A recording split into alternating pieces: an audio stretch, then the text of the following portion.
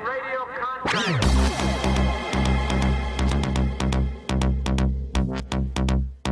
What kind of people are we? I am in radio contact.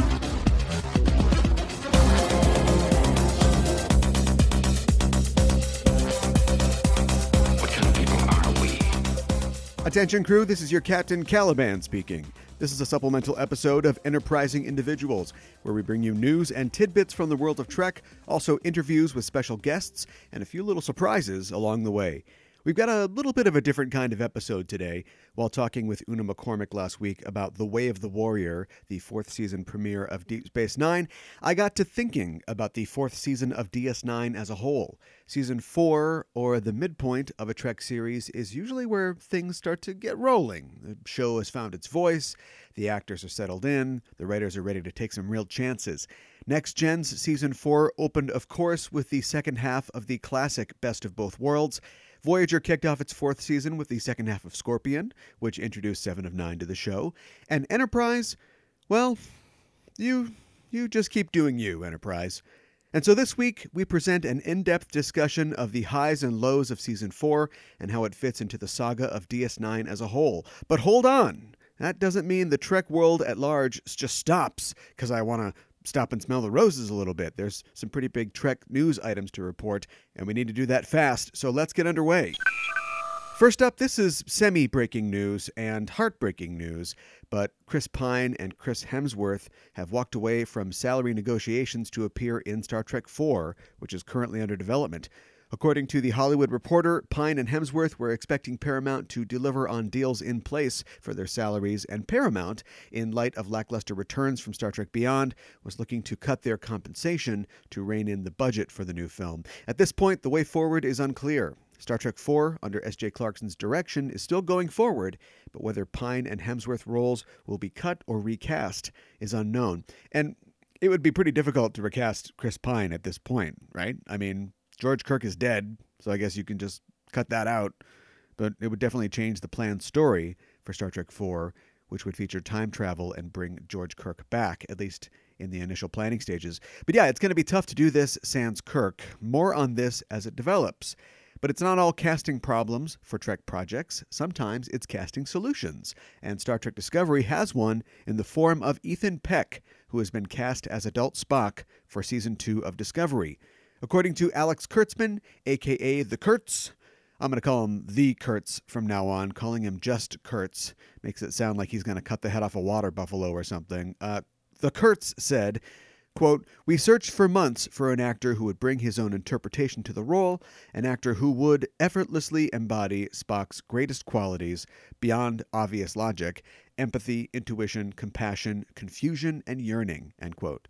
Fun fact, Ethan Peck is the grandson of Gregory Peck, and although he doesn't have a ton of credits to his name just yet as an actor, he has appeared previously on Gossip Girl and the 10 Things I Hate About You series on ABC Family.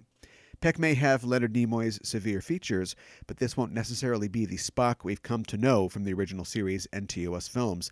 Says the Kurtz, quote, "The Spock that we meet is 10 years before Star Trek the original series, so he's not formed in the same way that he's formed by the time you get to TOS. What we will learn is a lot of what made him the Spock that he was and what will make him the Spock that he is, and it has to do with his family and his sister," end quote. Okay, that's going to make a lot of people mad, probably, but I'm willing to roll with it. The Kurtz, okay, I see now that this choice of mine is unwieldy, but I'm going to stick with it for at least this episode. The Kurtz was a screenwriter for 2009 Star Trek and its sequel, Star Trek Into Darkness, and both of those films feature a more emotional Spock than longtime fans are accustomed to, so it's a safe bet that we may be seeing a Spock closer to the one played by Zachary Quinto, which again, good idea? I don't know. The second season of Discovery is starting to sound like a long-form meditation on the cage, the first unaired pilot of the original series, which itself is a premise that's both encouraging but fraught with possible pitfalls.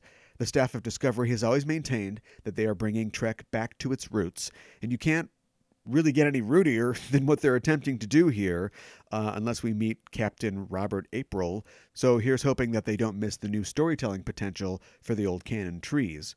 But, you know, Spock was really happy about that singing plant in the cage, so I guess we've got that. Star Trek Season 2 is set to premiere in January of 2019.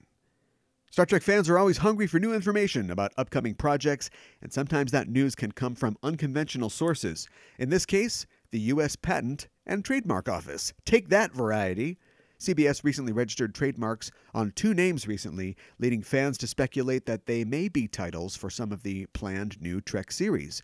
The registered names are Star Trek Reliant and Star Trek Destiny, which are 2 words that are pregnant with possibility for in-the-know Star Trek fans. Reliant, of course, was the name of the ship commandeered by Khan in Star Trek II, leading some to speculate that this might represent the Khan series that Star Trek II director Nicholas Meyer has been reported to be working on.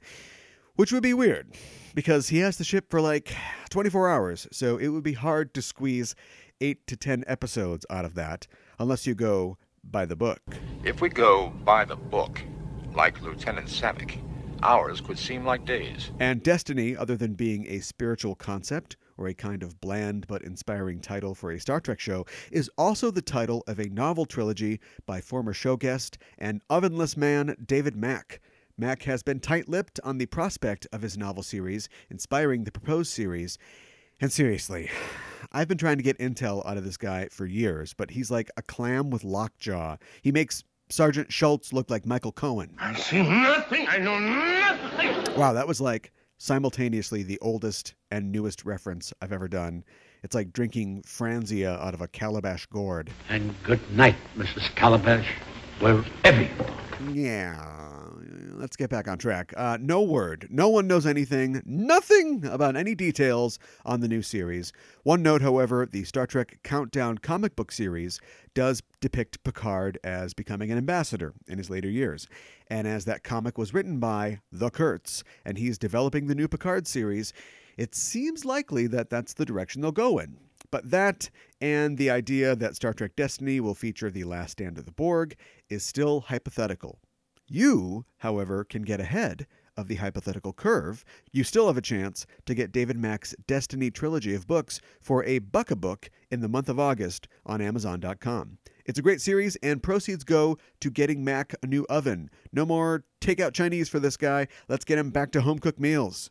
You can also get Season 1 of Star Trek Discovery on Blu-ray, all 15 episodes of Star Trek Discovery in HD, plus 2 hours worth of bonus material, like behind-the-scenes interviews and featurettes, looks at the work of the makeup, props, and special effects teams, plus deleted and extended scenes. The 4-disc Blu-ray set is available on November 13th, so pre-order it now. I'll include links to the Destiny Trilogy and the Discovery Blu-rays in the show notes. When you purchase those through our links on Amazon or by clicking through our Shop Amazon banner on enterprisingindividuals.com, a small percentage of the purchase price comes back to us at no extra cost to you and helps keep the Warp Core lit here at the show. Also, if you want to go above and beyond in your support of Enterprising Individuals and you want to become a member of our crew, head to patreon.com/EISTpod to contribute to the show. Episode commentaries, live shows, show merch, and more are available to crew members, so check it out at patreon.com/EISTpod. If I seem like I'm rushing through this, I am, because I want to get to my talk with special guest Mikan Hana of the Just Enough Trope podcast, who joined me to talk about the 4th season of Deep Space Nine. It's a great talk, and it's great listening for any DS9 fans. I'll be back at the end of the show to let you know what's coming up next week. Here it is. Dearly beloved, we are gathered here today for a special event. I'm also joined by Mikan Hana, who is co-host of the Just Enough Trope podcast. Hello. How you doing? I'm doing good. How are you? I'm doing great. Good. I'm doing great now. How's it going over at the Just Enough Trope podcast? It's going great.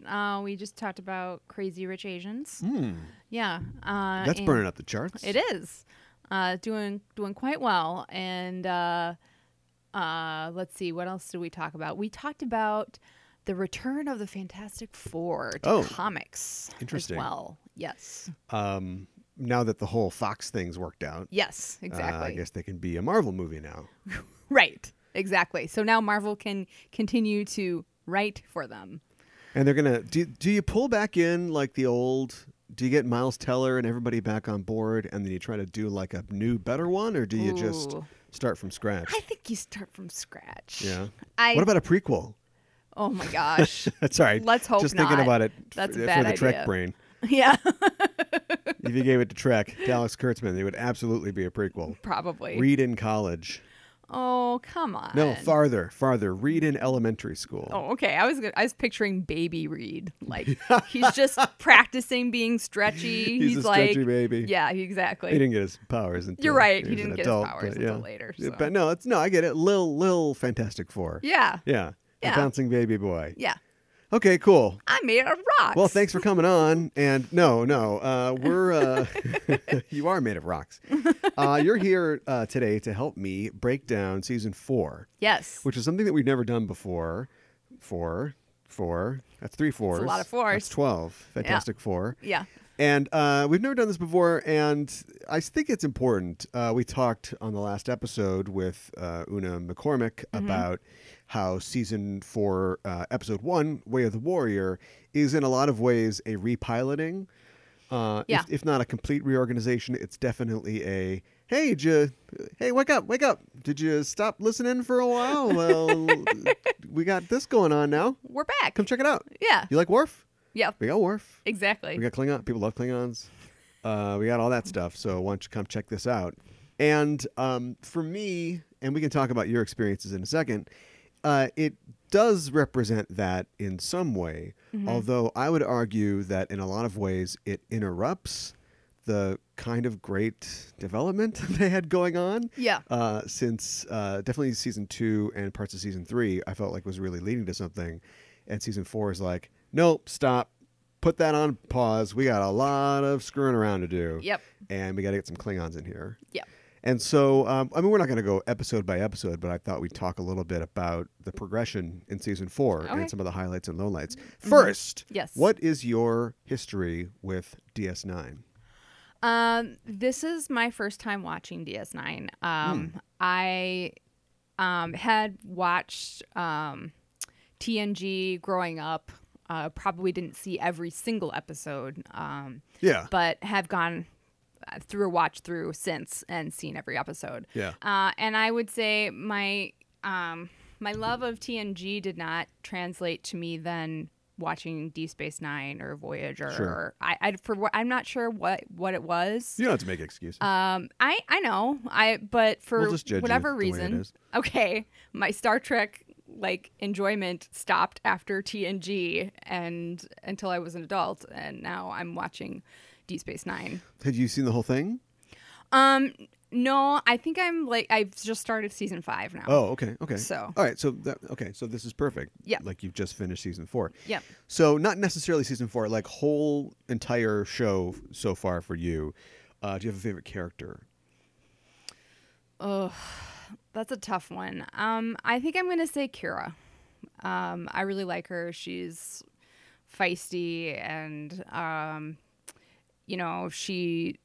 she really knows what she believes in, and she has a strong moral compass, yet she also was working for the resistance and that sort of thing, did some kind of shady stuff during that time. So I just think she's an interesting character. I'd like to see what she gets up to.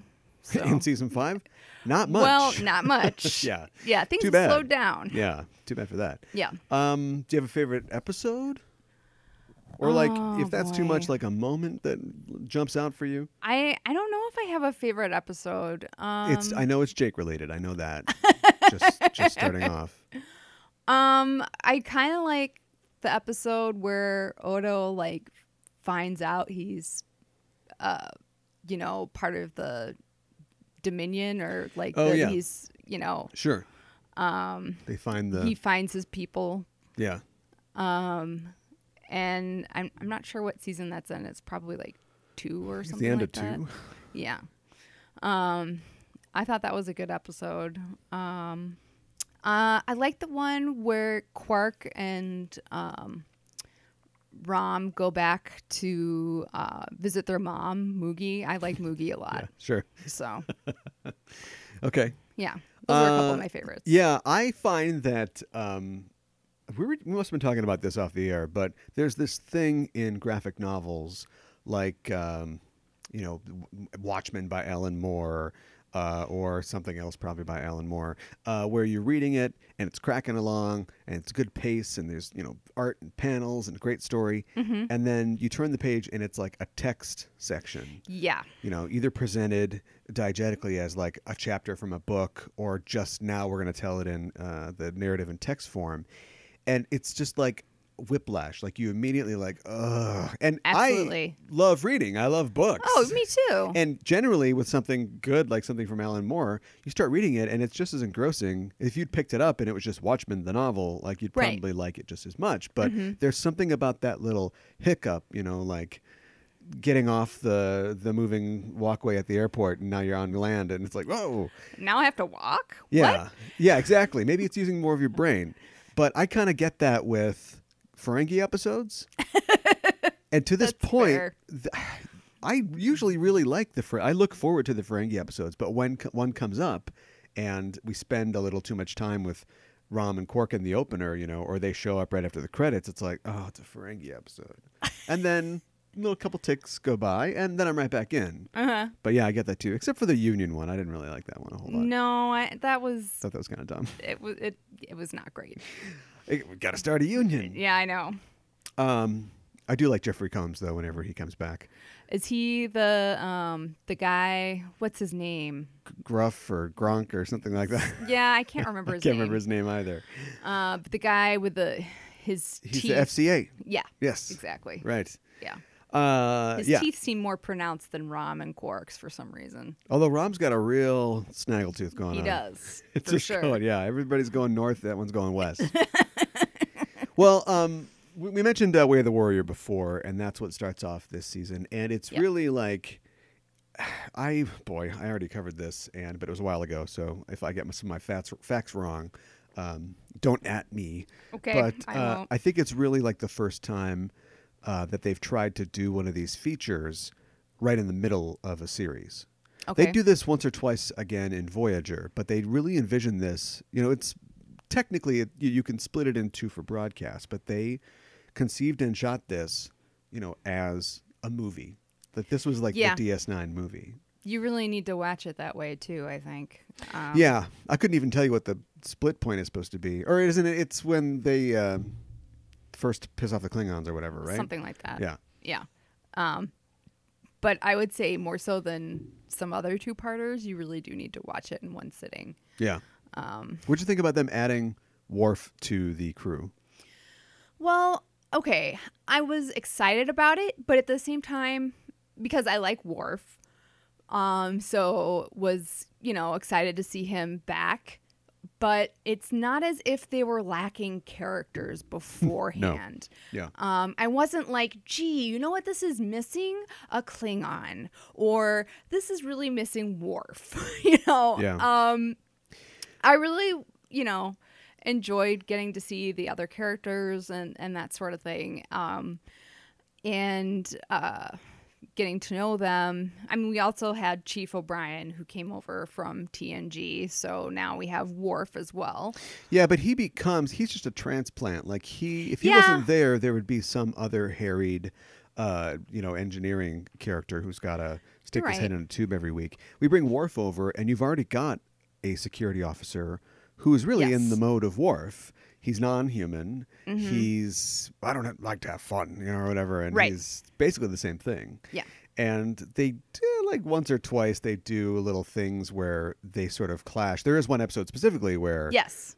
in season 4, where they clash over who's in control of security here. I would not do it that way. It's Right. Like, well, I'm the constable. So. Yeah. Stop underestimating me and stop undermining my job. Yeah, but he's there ostensibly to advise on Klingon matters, and the Klingons, I just go away Yeah. for a while.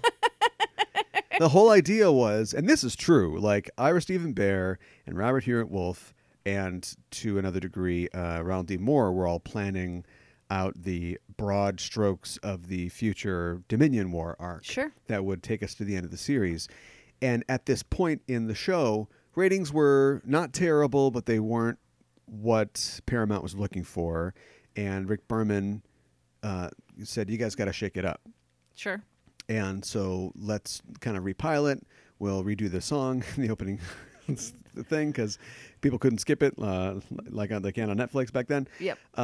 And also, let's add a fun character to the show, fan favorite. So we got Worf.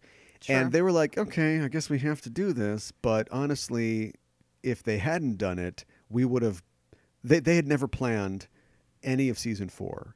I mean, Sure. you always have like Dax is reunited with her old wife or something like that. Right. Like those ideas are always on the board. But as far as the progression goes, they just stopped that and just had a season where it was just a break.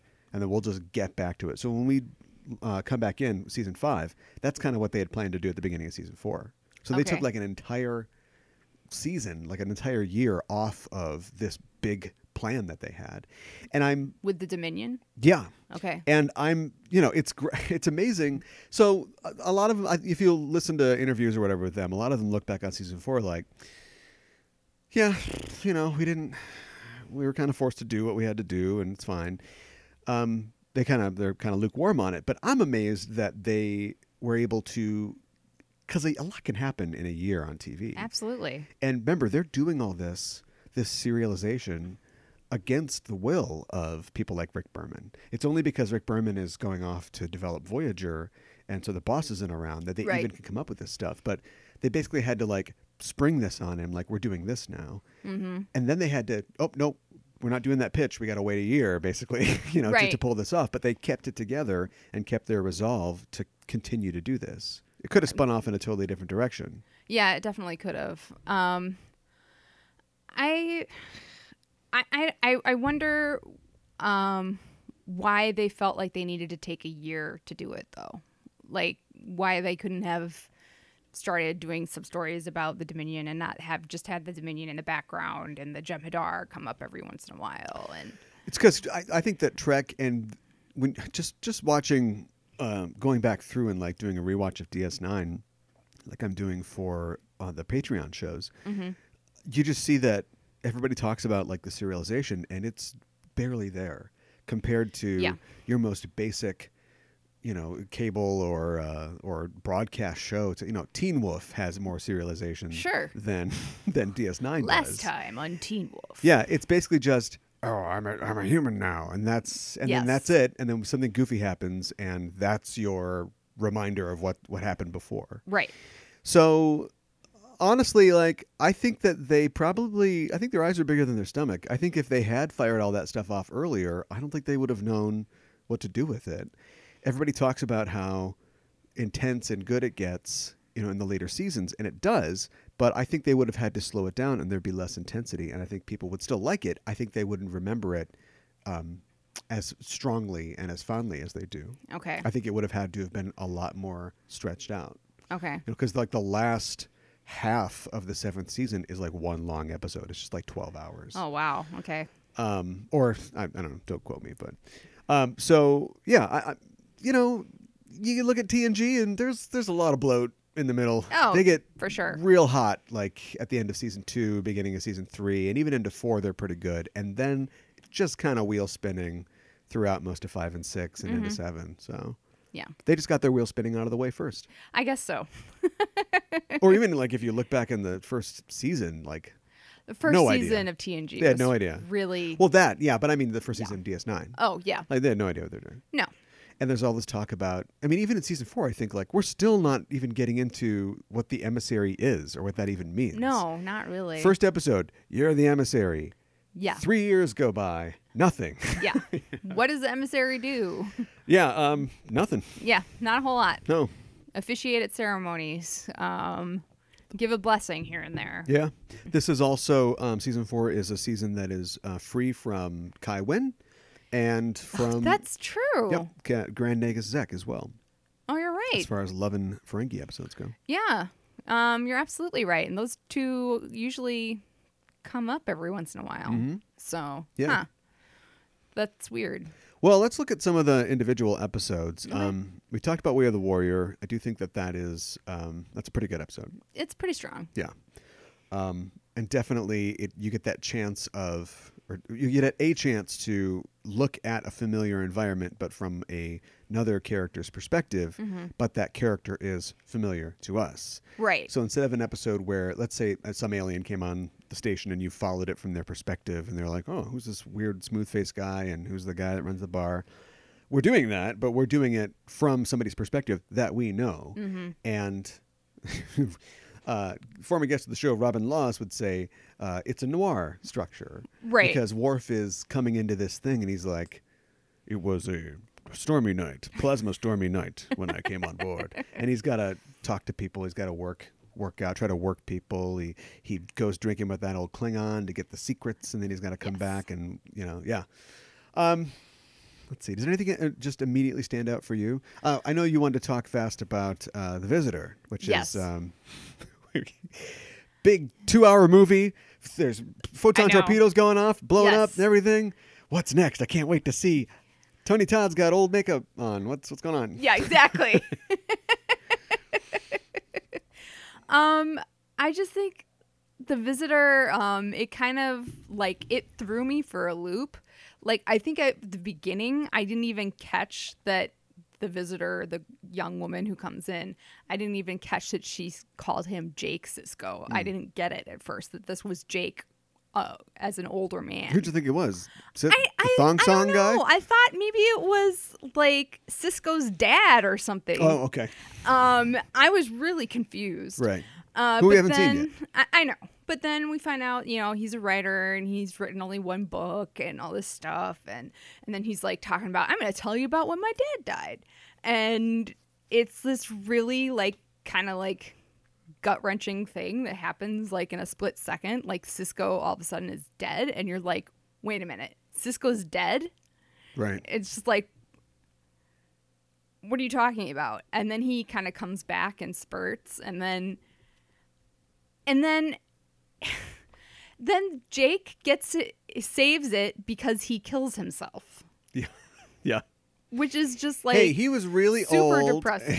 And he had some weird disease that 24th century medicine can't cure, so he was going to die anyway. I know, but he gave himself an injection or something like that. Well, yeah. Yeah. And so it would coincide with his dad showing up, because his dad would show up every once in a while. I think he just every kept couple of years. Yeah, but I think he just kept it around just in case. Right? Yeah. Yeah. I never know if my dad's going to show up today and I'm going to have to kill myself. Right. People really like that episode. We probably shouldn't say anything bad about it, but I did not like it. I just that's was a real good kind of depressed by it. Yeah, that's a real good mid-season or late back 9 type episode where we've got it all set up, the conflict set up for what the finale is going to be. Here's a little calm before the storm kind of detour. Right. And instead they were so sure of this. We'll put this right up second at bat. Yeah. Get that out there. And I think it was a bad placement for it. I think you're probably right. I do like the episode that comes right after that, though, because season 4 is where we really start to get a lot more information about the Jem'Hadar.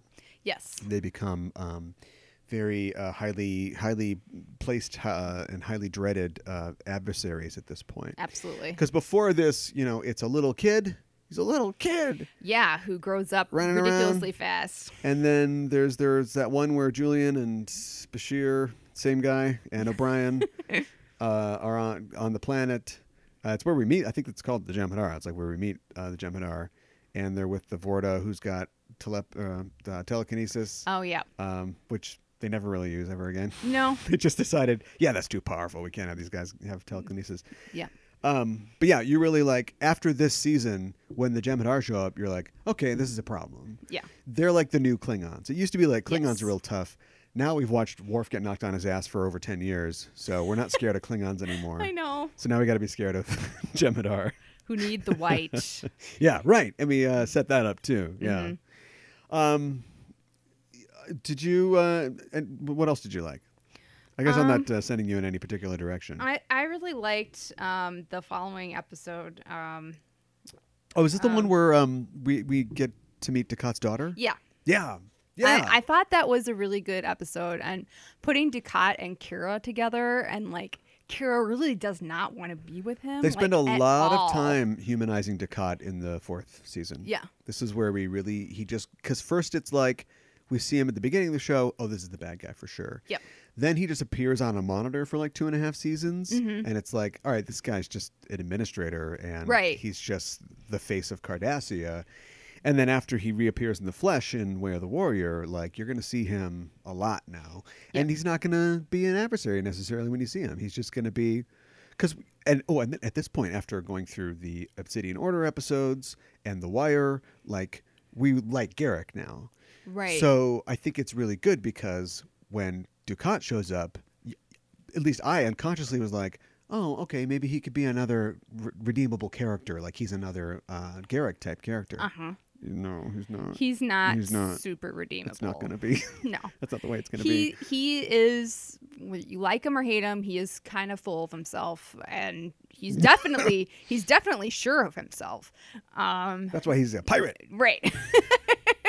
Yeah, I don't know what that's all about. I know he sits on the thing with his butt or something, and then he's rubbing the thing on his butt. What?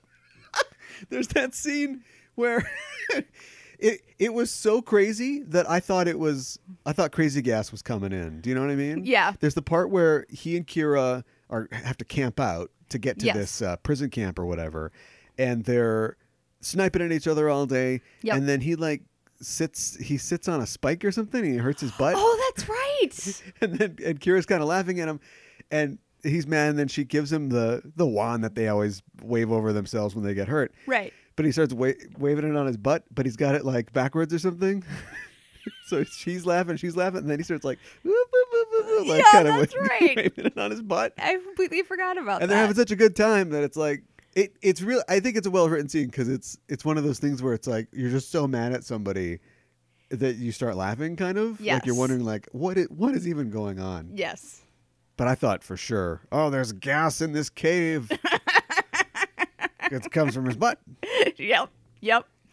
And that's where we find out that he has a daughter who he had with a Bajoran woman. So she's half Cardassian, half Bajoran. Yeah. Her name is it Ziel? Sure. Is that her name? Okay.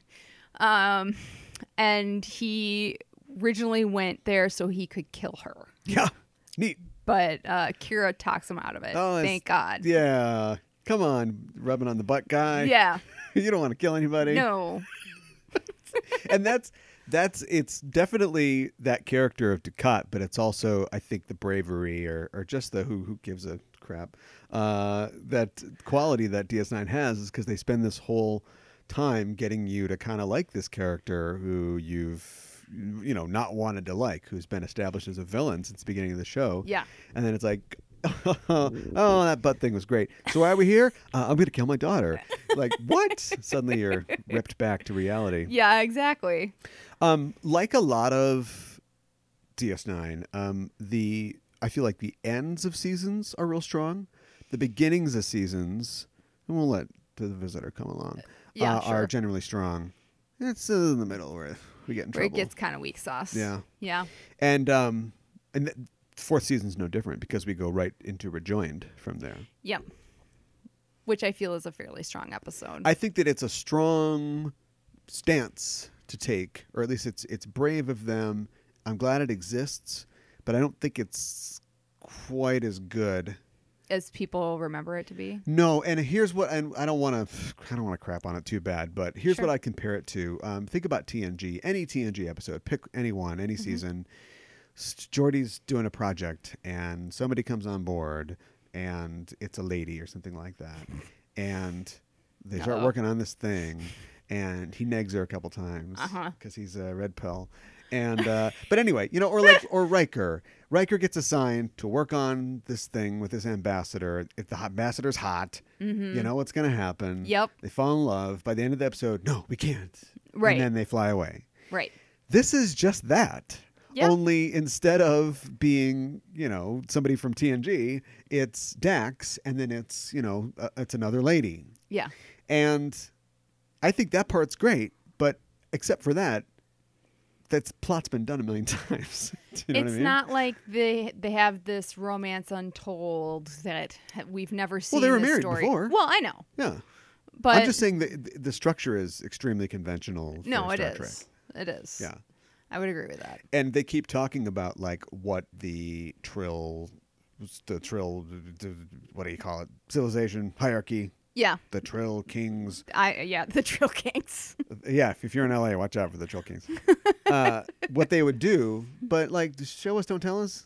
Like, you keep telling me it's so bad, right? But you guys live on a space station in the middle of nowhere. And as far as the societal thing goes, and I know that this is great. This is good for like the positive representation of like. And I know they're not gay. It's the worms. Yeah. Two ladies are kissing. That's the L in the LGBT. Right. So as far as like representation of LGBT, great. As far as acceptance, everybody, like all of her coworkers, except for Cisco, are like, go for it. Yeah. See you tomorrow night for dinner. Exactly. So that's great. But that means there's no conflict. Do you know what I mean? The only conflict is the people who live on this planet hundreds of light years away are going to be mad. And Cisco's like, those people live on that planet hundreds of light years away. So mad. They're going to be so mad.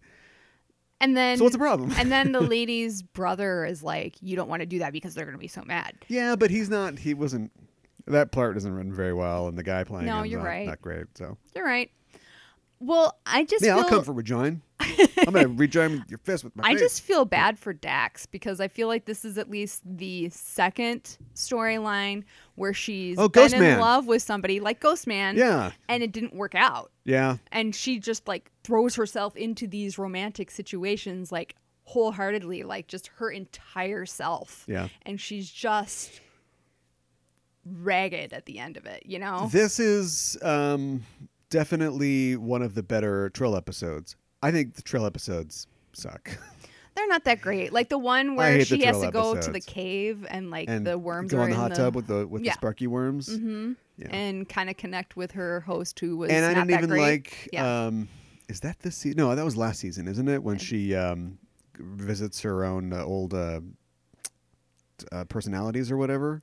I think that was last season. Yeah, I don't. Like that one was not. I don't like that one. Super strong.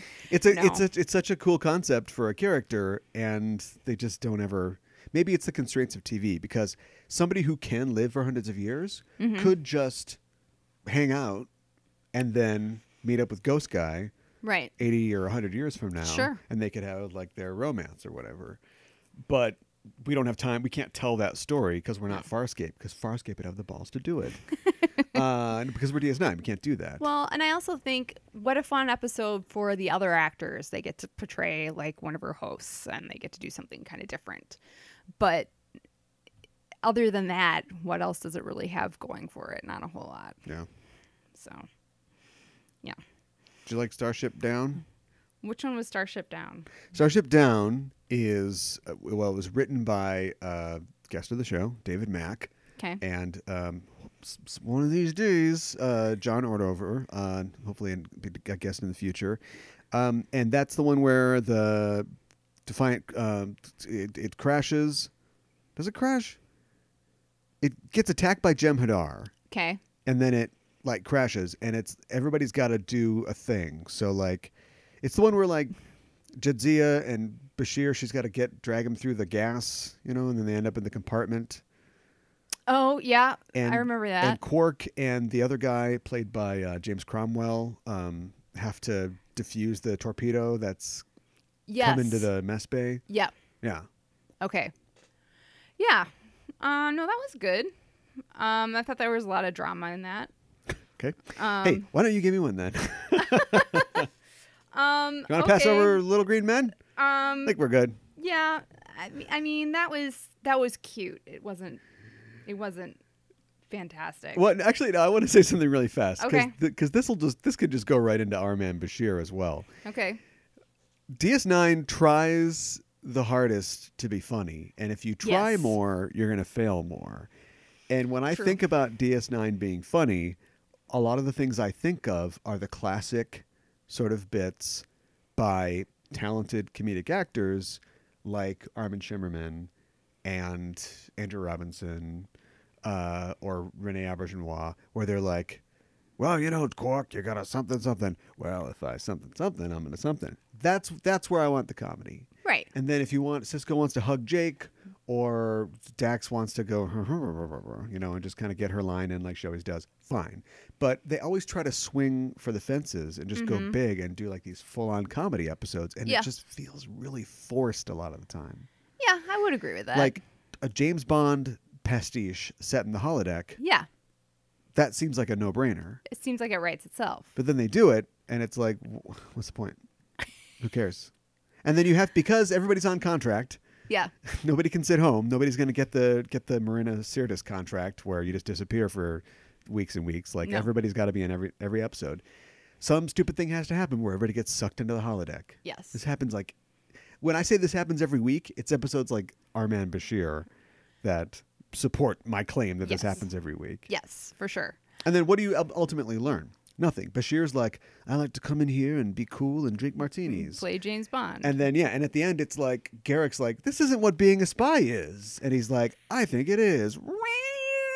And he just totally wins because he does it his way. But at the end, Garrick respects him because he shot him in the arm. But but that's, I know. So we've got this main character who I think we all agree has come a long way, but does need to get checked a little sometimes in his ego. Yeah. Not Garrick. Oh. No, Bashir. Oh, Bashir. Yeah. Oh, okay. And then we've locked him in a world where all of his, the world that he created to satisfy all his stupid like urges, and one where he can never fail because it's programmed to let him win. Right. He wins in. Yes. By making out with Dax.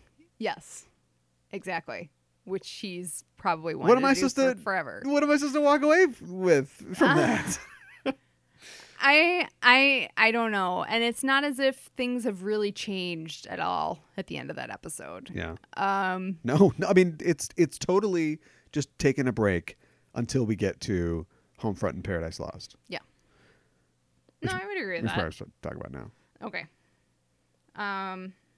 It's fun. Espionage is fun. And I love it when the planet almost gets destroyed. Oh, hey, what's going on Earth? Yeah. Espionage and the planet's almost destroyed. Yeah. How did they know? How did they know? How did they know that this is exactly how it would go? All the way up to almost having a scene where two shuttlecraft fly into the towers. Oh my gosh. In San Francisco. Wow. All right, they didn't do that. Thank God. But it's just like, this is what art is for, right? Art is for, holding a mirror up to nature or to humanity. And like, they basically just told us exactly what would happen. Like, what year was this again? 1996. Wow. Okay. Yeah. I don't know how they had any earthly idea, but yeah. I think George Lucas was George Lucas? Wrong show, but I keep getting it twisted because I know George Lucas really took on George W. Bush is running scared now. George Lucas is after him. And I know he really took on like George Bush in the later prequels, but I can't remember if like the Phantom Menace, did they have an attack and then it's like, you're going to give me the power? I can't remember the either. Emergency power. That was more in the second one. Yeah, I think so. All right, whatever. Did you like Homefront and Paradise Lost? Getting a look at Cisco's and the alligator? I liked meeting his dad. This is the first time we meet his dad, right?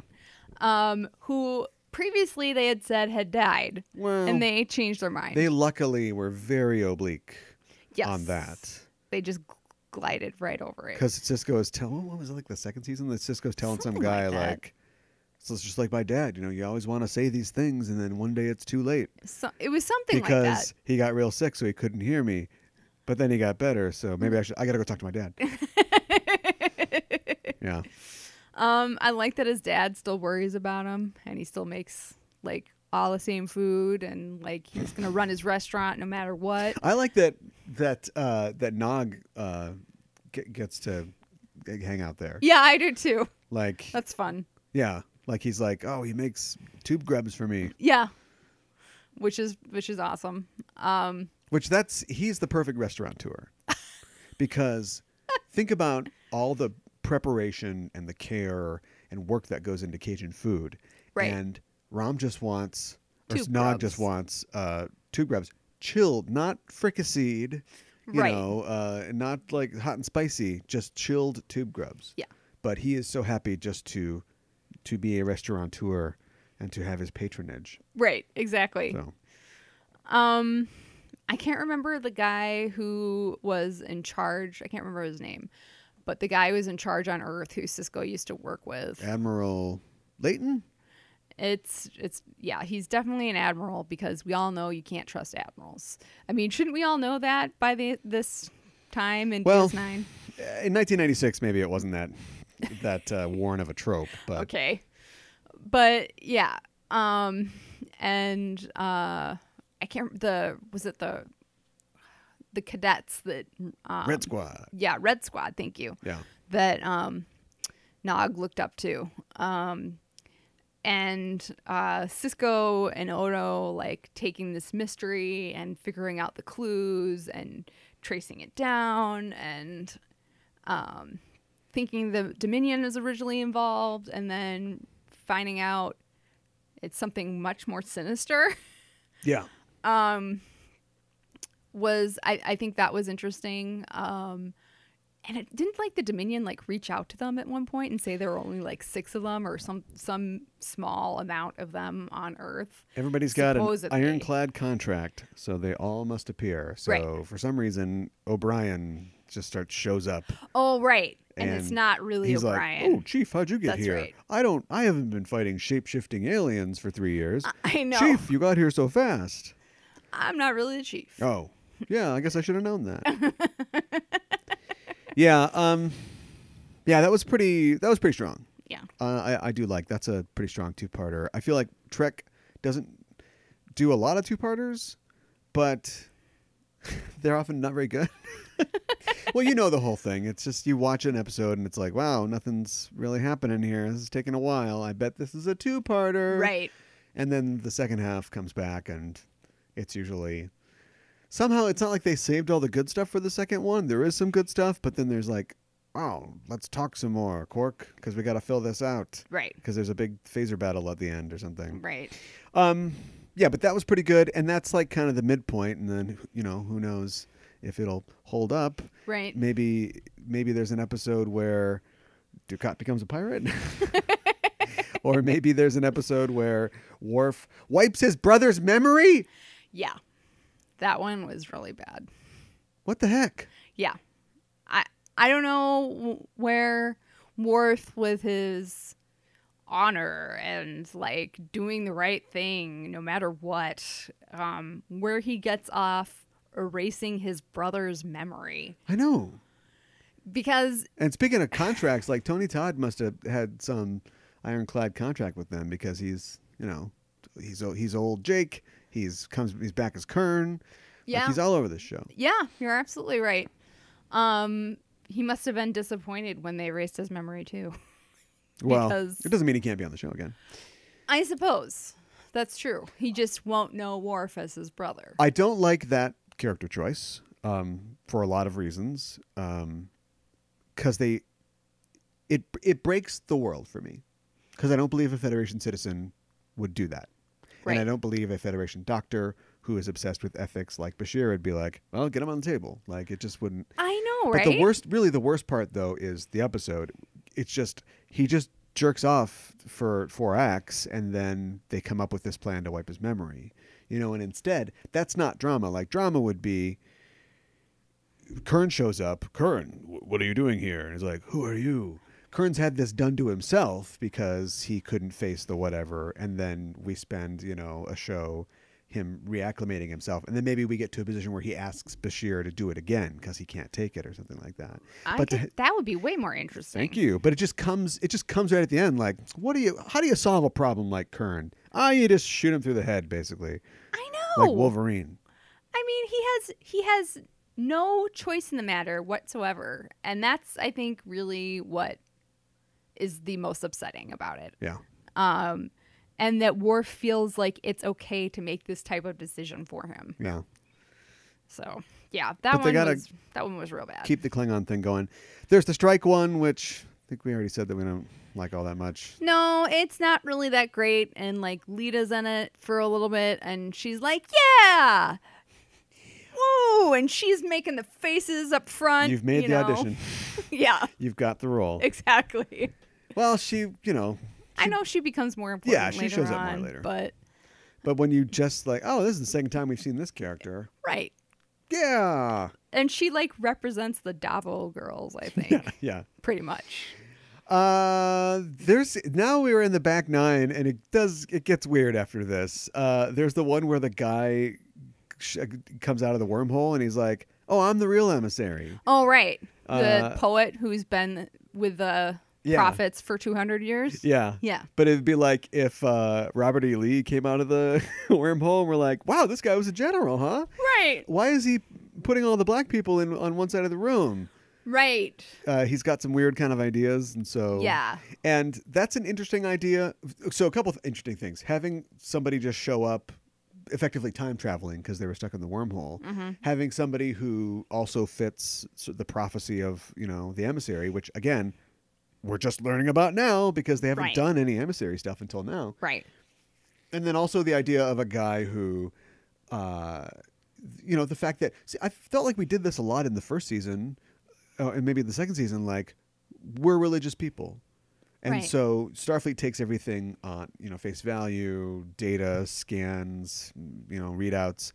And we're going to do things that don't make any sense sometimes because we've got faith and we're acting, in things based on that. Yeah. And then it's all just, they go to the wormhole and they go, "Here, prophets. Here, prophets. No. Here, prophets. Come to me. Come on. I got a treat for you, prophets." Right. And they just solve it that way. I know. Dumb. Well, and then we see Kira struggling with being an artist, and she's that was the best part of the episode. I think she has all these crappy clay birds that she's made. That was the best part, and we learned that the Bajorans have a caste system. Yes, which is like whoa. Yeah, which they abandoned after the occupation. Thank goodness. Yeah. It was also just like an attempt by the writers to just go, well, are we commenting enough on religion this week on Earth? Let's stick something else on there. What about a caste system? Yeah. What if everybody had to pray in the direction of the wormhole 3 times a day? It's like, guys, put the brakes on. You got it. That's enough parallels. We understand. Yeah. And by the end, Sisko's the emissary again, and we're all thankful. Yeah. And the caste system goes away. I think that's, I think Keiko announces she's pregnant in that one, so... Oh, okay. And this is where you can tell that, so you usually shoot 15, 16 episodes of a show, and then you kind of go on a little break, and you get renewed, or not really renewed, they buy the last, 8 or 9 episodes. Sure. And so this is the first one back from that. So clearly at this point, none of Visitor has gone to the producers and was like, Right. Exactly. I'm gonna need a much bigger pantsuit. Extra stretch in a little bit. Right. So they must have come up with this whole, all right, well, we'll just say, it's got to be sci-fi. So Keiko's going to have a baby, but then you're going to have the baby. Right. Which doesn't make any sense at all. No, it doesn't. There is an episode in this season that is one of my least favorite episodes of Star Trek, period. What's that? That is the one where if the ship explodes, you put on some prisoner clothes. Where Ron Canada comes in to be a Klingon lawyer, which I must imagine is a fairly new occupation for the Klingon Empire. Yes. I can't imagine they have many. And it's another script. So this script is by Ronald D. Moore, and the Bashir one is by Ronald D. Moore. Ronald D. Moore, I don't know if he's getting the crap jobs because he's the junior man here, or if he's kind of still getting them chops. Didn't quite have them yet because this is bad. It's not great. The James Bond one, I think when you say it'll write itself, you do have to write it. And this is the same one. It's like courtroom thing. We can drop in some flashbacks if we have to. It writes itself. Yeah. Does it? Or is a Rashomon type thing where people talk to the camera, overdone and there's not enough going on and it's kind of boring and dumb. Yeah. I think. Oh, it is boring. It's boring and dumb. Yeah. Okay, cool. I'm still rocked by the idea of a Klingon lawyer. Yeah. Isn't a Klingon lawyer a batleth? This will argue for me. Yeah, I Case think dismissed. So. Yeah. And he's overly confident and antagonistic towards Worf, which was always great. Yeah. Yeah. It was, I don't know. Maybe if we had seen exactly what had happened, it would have been a slightly better episode. I don't know. Yeah. But yeah, a lot of courtroom drama. What did you think? I mean, it wouldn't be a DS9 season without Chief O'Brien being tortured in some fashion. No. What did you think about Hard Time? That's the one where he... I'm making a circle. Yeah. I'll kill you. That one was really intense. It ends with him he's got a phaser to his own head. Yeah. Which is like, come on, this is Star Trek. And I know we talk about serious things. Yeah, but also there's a conflict with. So in the current episode, he's like, Worf, I want you to kill me. This is our way. And then Worf, right. because we can't have Worf once again look like a crappy Klingon. You know, he does the deal. Like, he stabs Kern. We're ready to go. Right. And they're like, get him to the hospital. Oh, no. Exactly. You can't do that. I thought the Federation would be on the side of assisted suicide. You know, it's like your body, your business. We'll give you all the support you need, all the counseling you need. But ultimately, if you choose to do what you want to do with your own atoms, then it's up to you. Really? And they're really against that in the Kern one. But here... Bashir seems like, I mean, clearly Bashir doesn't want his friend to die and he's talking to him, but yeah. I felt like the attitude was more like, you can do what you want, but you had this on like 20, it would have like blown a hole in the hull. You're like, you know, you're endangering other people. Right. Right. I've got some things I can inject you with back in sickbay if you, Stop. no, anyway.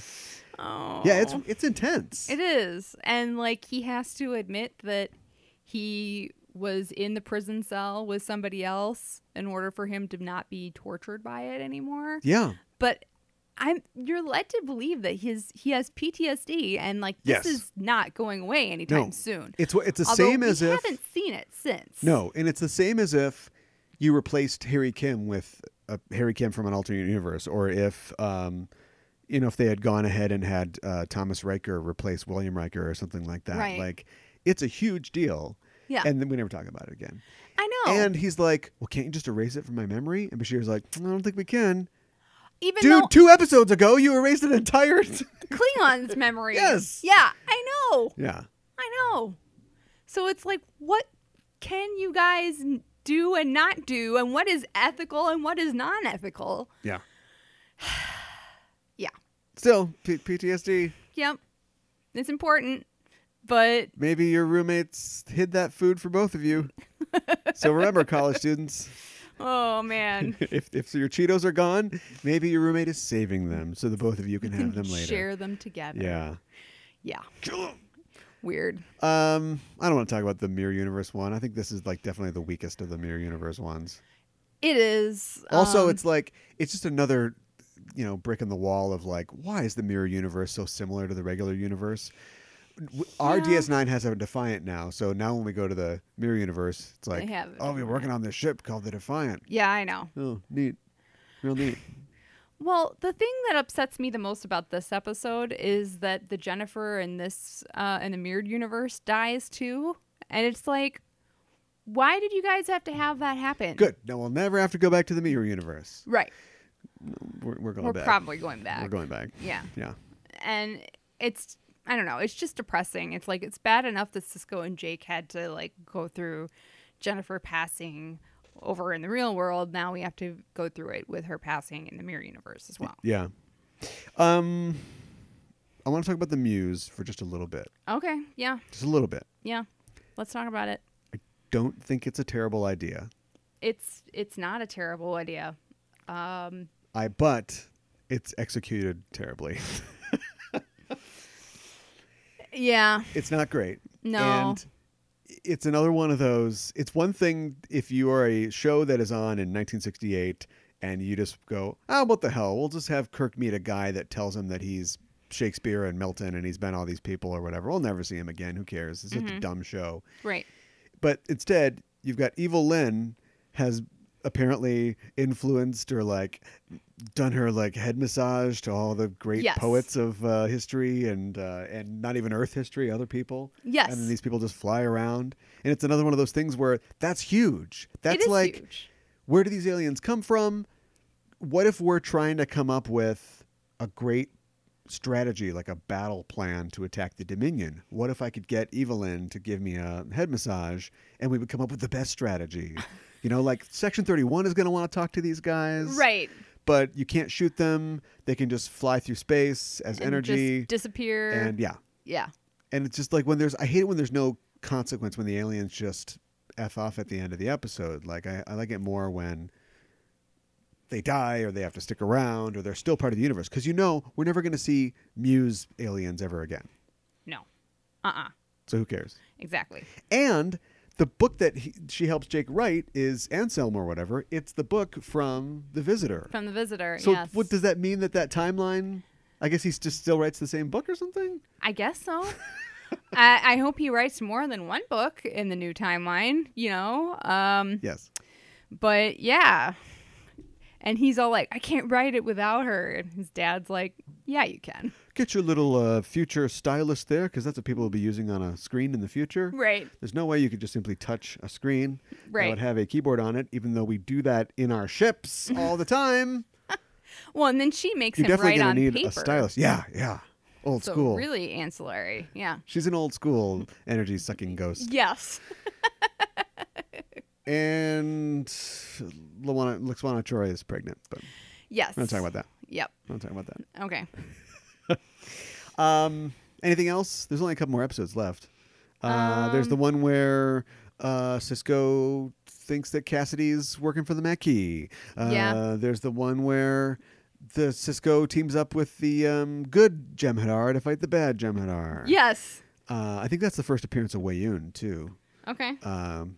Once again, Jeffrey Combs Yep. bringing it.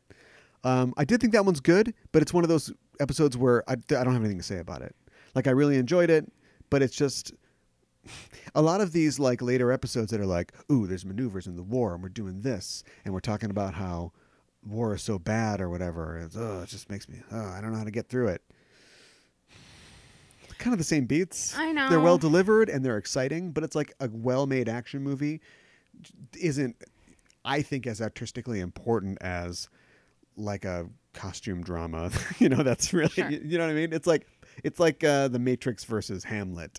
Like, I think Hamlet's probably more important, Yes. but doesn't sell as much as The Matrix. That's true. So it's like an exciting episode, and I like how the Jem'Hadar, once everything's wrapped up, they're like, good? Okay. Just shoots Wei Yun. Just like, I was like, what the hell? we're going to do our own thing now? We're just going to hang out here. They're like, we don't like how he second guessed us. Yep. So he's dead. He didn't respect the founders. No. It's got to go. Yeah, exactly. I know you have thoughts about this. There's one episode I want to end this on, Okay. but it's the second from the end. So quick, we'll talk about Body Parts, which is the second to last one, Yep. which is, once again, Jeffrey Combs and Tony Todd are like the fifth Beatles of this season. Mm-hmm. That's the one where the TCA guy takes Yes. all the Quark stuff. It's got a cute end, but how did they squeeze 5 acts out of it? Like, it's not really. I don't know. Yeah. And then the finale is, again, it's another Matrix versus Hamlet one for me. Like, it's interesting, it's exciting, but what happens in that episode? Odo goes back to the Great Link, and they kick him out and make him human. Yes. That's all that happens, That is essentially. all that happens. Yes. And Garrick tries to blow everybody up to kill the founders. Yeah. Oh, Garrick. See you in prison. Yeah. No, I want to talk about The Quickening, Okay. which in my opinion is, I think, might be, I don't know if it's the best, but I think it's my favorite episode. Okay. And the reason is because it takes you on a journey, or at least it took me on a journey, where I was like, this episode's going to suck. And then it's like, oh, this might be good. Oh, this episode is really good. And I'm glad to see Bashir, that we're still, Bashir has always felt like a very two-dimensional character to me. Sure. Yeah, I get that. young, Doctor who's got kind of some swagger and young doctor who's, I'm going to go frontier medicine. He's naive. Right. He doesn't get it. A gifted naif. And then what happens? He grows up and gets more experience. Mm-hmm. That's it. Right. So how do you add nuance to that? And they do it by like I was saying, what I thought was going to be, this is unoriginal, having, challenging that again. So he finds a problem that he thinks for sure I can take care of. Yes. And then I was watching the episode and I wasn't really paying attention to like how long it had gone. And when he had failed, I thought, well, there you go. That's the whole episode. That's what I think I thought can do it. too. Oh, I can't. Yeah. And he gets taken down a peg in his ego once again. But the episodes, there's 2 acts left. Mm-hmm. And he then re-entrenches and sticks around and like does it again. And he succeeds. And maybe I watched too much like Breaking Bad or something, but I did kind of feel like maybe he should have just completely failed and it should have been a bummer type ending. But this is Star Trek. He succeeds, and it isn't necessarily because of his genius. It's just because he refused to let go. Yeah. Which, I don't know, if you are any other kind of job, maybe you should walk away at some point. Right. But- Count your losses. Yeah, but as a doctor, and not even a doctor, as just like a caregiver, like just somebody who is there to support and do everything you can for somebody, he just refused to let failure, with the help of Dax, of course, she Yes. smacks him down with the speech. He refuses to let, that discourage him, and he just sticks around and ends up winning just because, he does half the work and just nature kind of does the rest. Like, your baby's healthy. Yeah, exactly. You're all dead. Yeah. Every one of you is The absolutely life going to is die. Definitely going to get very you. soon. Yeah. And then this will be a nursery planet or something. Oh my gosh. What'd you think That's about kind that? The gross people. Terrifying. Your gross blue stuff has turned gross red. Oh, you're gonna I die. know. And there was a lot of there's assisted suicide in that episode. Yes. You're absolutely right. What is DS9 season 4 trying to tell us about assisted suicide? I don't know. Executive producer Jack Kevorkian. Oh my gosh. Well, I mean, Bashir and Dax are like horrified when they find out that's what's going on. But Yeah. so like the doctor there, they're like, why are Dr. you Death. doing that? Yeah. And he's like, I just help people. They come here to die, so I help them die sooner. Right. So And yeah. and that was kind of a non-starter, his character, I thought. It's by Michael Zarazin, who is a very talented, very famous actor, and he's just like, get out of here. And later on, he's like, why haven't you gotten out of here? And then at the end, And then later he's like, hey, you figured it out? can you Great. teach me? Yeah, teach me how to do it. Teach me the ways. Yeah. Yeah. All right, so it's not all perfectly developed. No, but- it's not. And I mean the pregnant woman who is helping Bashir and everything and trying to get other people to help too. Like I thought she did a really good job. Yeah, she's very good. And she, really believed in him. Even she was going to have her baby even if she died. So Yeah, and that's where I thought that it was going to kind of go, because it wasn't, he was making these the empty promises of a guy with too much self-confidence. Do you know what I mean? Like I thought that the lesson would be she's going to die in a horrible, painful death and her baby, will die by proxy because she believed this man who was so confident in telling her that he could solve all of her problems, And I mean, that kind of happened. I mean, she died. Yeah. But it turned. But that was not what it was. It reminded me a lot of the gas mask episode of Doctor Who. Oh, okay. Whatever it's called, like "Are You My Mummy?" or whatever. I know what you're talking about exactly. Yeah. Where it's like horrible, and people's faces are getting turned into gas masks, and Yeah. everybody's dying, and little kids are dying, but he gets the fairy dust or whatever, and he's like, everybody gets to live this time, and he Yes. and then heals everybody, and Yes. then they probably get blown up by bombs in the Blitz later. Oh, but stop it.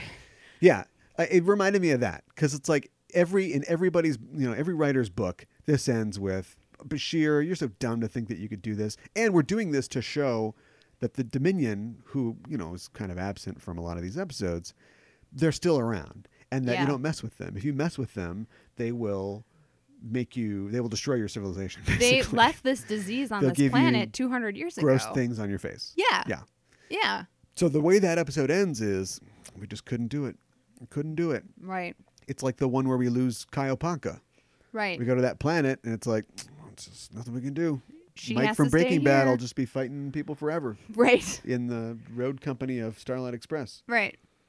So I like the fact that they could pull a victory from the jaws of defeat. I like that too. Would have been great if she got to live a little bit longer than she did. She literally, she does Padme. She does Padme. She does. The kid's born, and she literally, ugh. Yeah.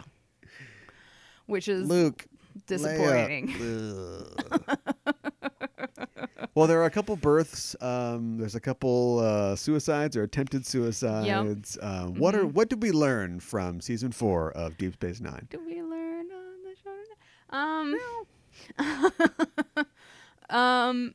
Gosh, I think we learned, you gotta keep on going through some hard stuff unless your brother has dishonored you, and then you get your memory wiped. Yes. I think that works. But if you live out a prison sentence, there's nothing we can do for you. Yep, you're screwed there. Yep. The Jemadar are bad news. The Dominion is bad news. Yes. We learned that Kira's got to stop following Dukat to a second location. Yep. She keeps finding herself alone, like in rooms with him. Yes. And then we learn in a later episode, I think a season 5 episode, that like I just like to pick girls out from the station. And it's like, I'm just going to talk to you. Have some canar. Well, that's how far we get, but come on. Right. What happens after that? Right. Exactly. Stay away from him, Kira. Yeah. He's got a thing for Bashir women. Yeah. I mean, Bajoran women. Yeah. Yes, he certainly does. Women. Yeah. And the Dominion are a growing threat. Yes, for sure. They're there.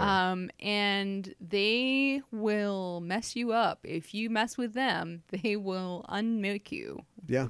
So, sorry, Odo, you're solid now. I kind of wish that we could, if this was Farscape or this was just some show that did more, linear storytelling, somebody like one of these crashes in the Gamma Quadrant is more permanent. And so, I don't know, O'Brien, Bashir, and Dax, let's say, and throw Quark in for fun, crash on a planet, and then they get, like the Defiant can't find them. They find some way off the planet, but they go to another planet, and we go on like a little mini tour of the worlds of the Dominion, because the Dominion connotes that they are dominating a large amount of worlds. Yes. That's larger than the Federation, and all we ever see is like a ghost planet every once in a while. Yeah. Well, and I think the thing that's scary about the Dominion is that they literally could be anywhere, and they would not know. Yeah.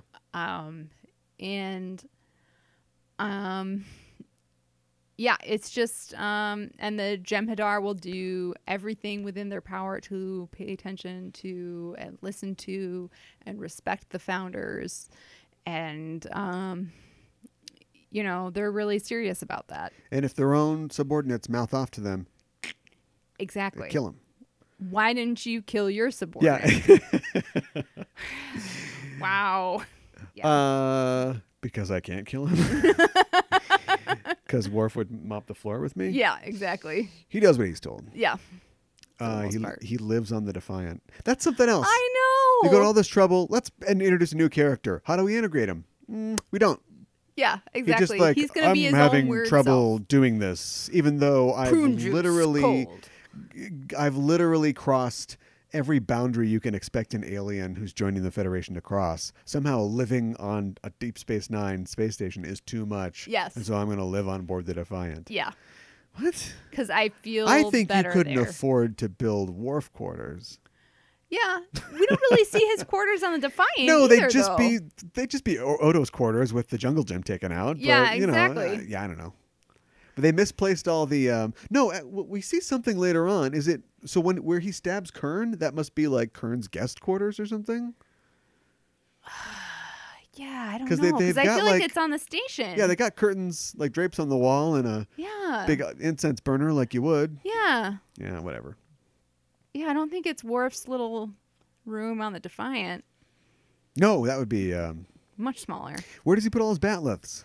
That's a really It's got to good be question. like chock-a-block batleths in there. Yeah, I know, right? Just stacked up. And that big thing that is like, is it a sculpture or is it like a karate practice thing? Remember that? With the arms? Yes. Did he bring all that over from the Enterprise? You would think so. No, it all got blown up. That's right.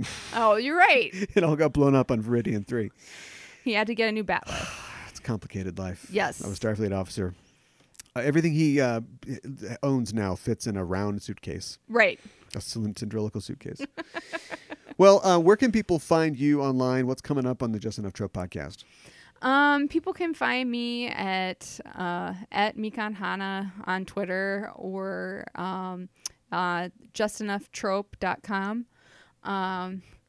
Let's see here. What is coming up next? I think we're going to be continuing to read the Fantastic Four comics as they come out. Oh, neat. And we're going to be talking about The Night is Short, Walk On Girl, which is an anime movie. Ooh. Yeah. I've seen a thing for that. That's by Masaki Yuasa. Yeah. Who is, he did Devilman Crybaby on Netflix. Yes. Which is available now on Netflix. Mm-hmm. Cool. Okay. Well, and people can find that on justenoughtrope.com, iTunes, Apple Podcasts, all the good places, right? Absolutely. Stitcher. Yep. All right. Well, thanks for coming on board. Thanks for having me. Live long and prosper. Thank you. Thanks to Mikan Hana for stopping by. I always like talking about Deep Space Nine, even if Season 4 is not the strongest year of DS9, in my opinion.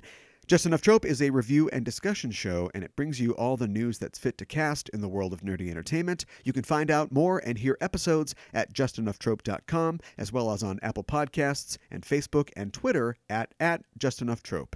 You can find our show at EISDpod on Twitter and on the Enterprising Individuals Facebook page. We're waiting to receive your transmission. And that's it for this supplemental episode of Enterprising Individuals. If you're an Apple Podcast listener and you haven't yet, why not look us up on Apple Podcasts and make sure you're subscribed to the show. Also, write us a little review if the spirit moves you, and give us a rating at the very least. We'd appreciate it.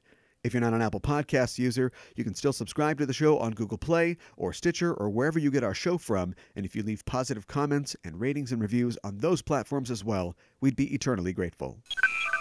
The Prime Directive is Starfleet's most sacred rule, designed to protect less developed cultures from being manipulated or unintentionally influenced by the Federation's exploratory efforts. Although ostensibly altruistic in nature, the first general order given to starship captains does assume an a priori technological and cultural sophistication above the civilizations encountered through exploration. But what if a Starfleet ship discovers a race with more sophistication than even the Federation, one that looks on humanity as an embryonic civilization that needs protection? Writer and producer Eric A. Stillwell joins the show next week to discuss an episode of Star Trek Voyager that he had a hand in creating. And over the course of the show, he shares his experiences of working on Trek, from his early days with TNG, to co-writing Yesterday's Enterprise, to his work on the TNG films. It's Prime Factors, next time on Enterprising Individuals. And until then, I'm your Captain Caliban, signing off and saying, live long and prosper.